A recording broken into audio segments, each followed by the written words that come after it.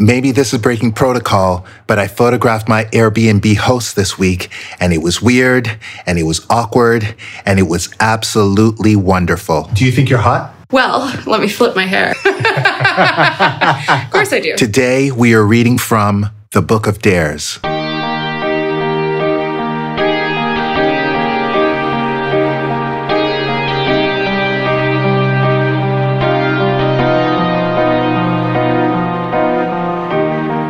You are listening to Make Art Not Content, brought to you by the Mystery School, exclusively on lastnightsparty.tv.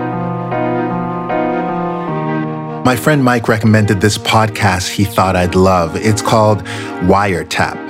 And the first episode I listened to was about a guy who tells this fictional story about being on a subway in New York and making eye contact with a girl that obviously likes him, but he never has the courage to say anything.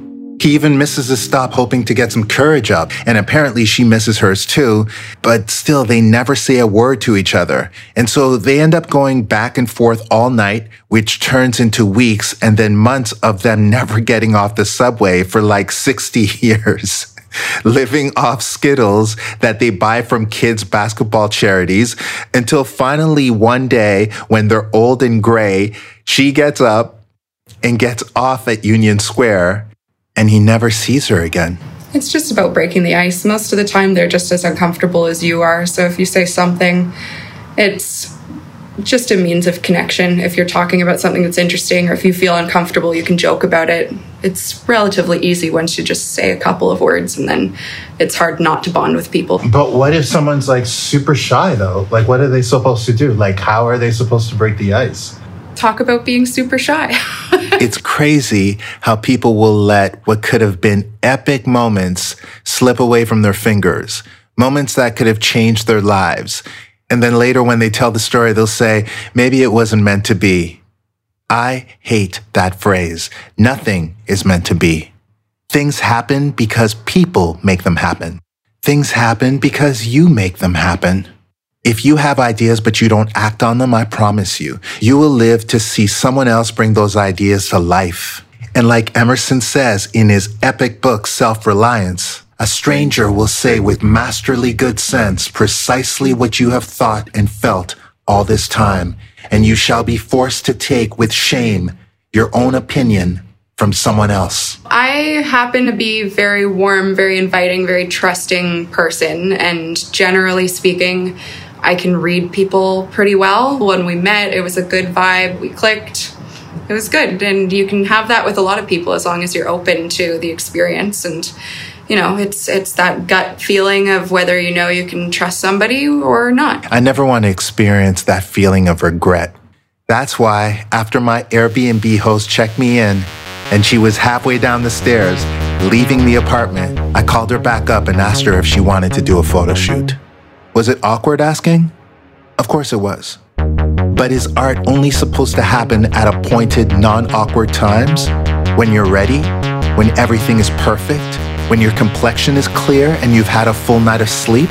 And only when you've made an appointment far in advance and you have all the incense burning? I have been the subject of a lot of photography. I've dated a lot of photographers. Photography's in my world, but I love shooting. I love portfolio. I love all of it. You grow up with families and, you know, a lot of the time you've got photos that are taken of you up until you're maybe 10 years old or 15, and then it just sort of stops unless it's bar pictures and things like that. And it's nice to be able to see yourself at different points in your life. Yeah, I'm just comfortable in front of the camera. It's entertaining for me. When she posted one of the photos to her IG, she captioned it, "COVID might be separating us, but it's also connecting us." What I loved about the shoot was how confident she was. Not that fake strong shit like so many people do so well online. Those people are all like Christina Aguilera's song Beautiful, where she keeps telling us that words can't bring her down, but then she ends the chorus by telling us, so please don't bring her down. Babe, you just told us that words can't bring you down, so what are you worried about? That song to me is the embodiment of all social media affirmation quotes on people's feeds. Fake strong. The only way to combat the bully called life is to accept things. Don't run away from your failings. Double down on them. Lean in. This acceptance kills all the negative intruders of the mind and makes them powerless against you.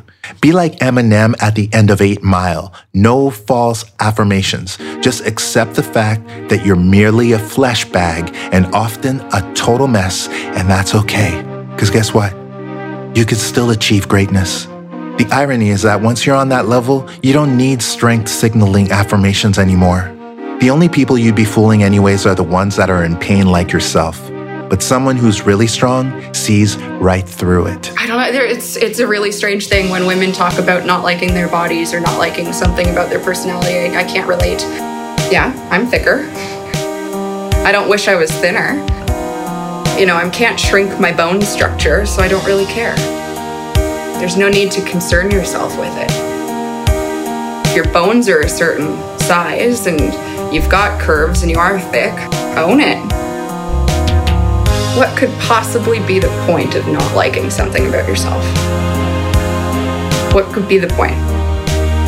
Why would you want to put yourself down? You got to live with yourself always. There's nothing wrong with anyone. We're all meant to be different, so why criticize yourself for being different? Why wouldn't you want to be different? Why wouldn't you want to stand out and be unique and be individual? It's amazing. You know why you're afraid of approaching strangers?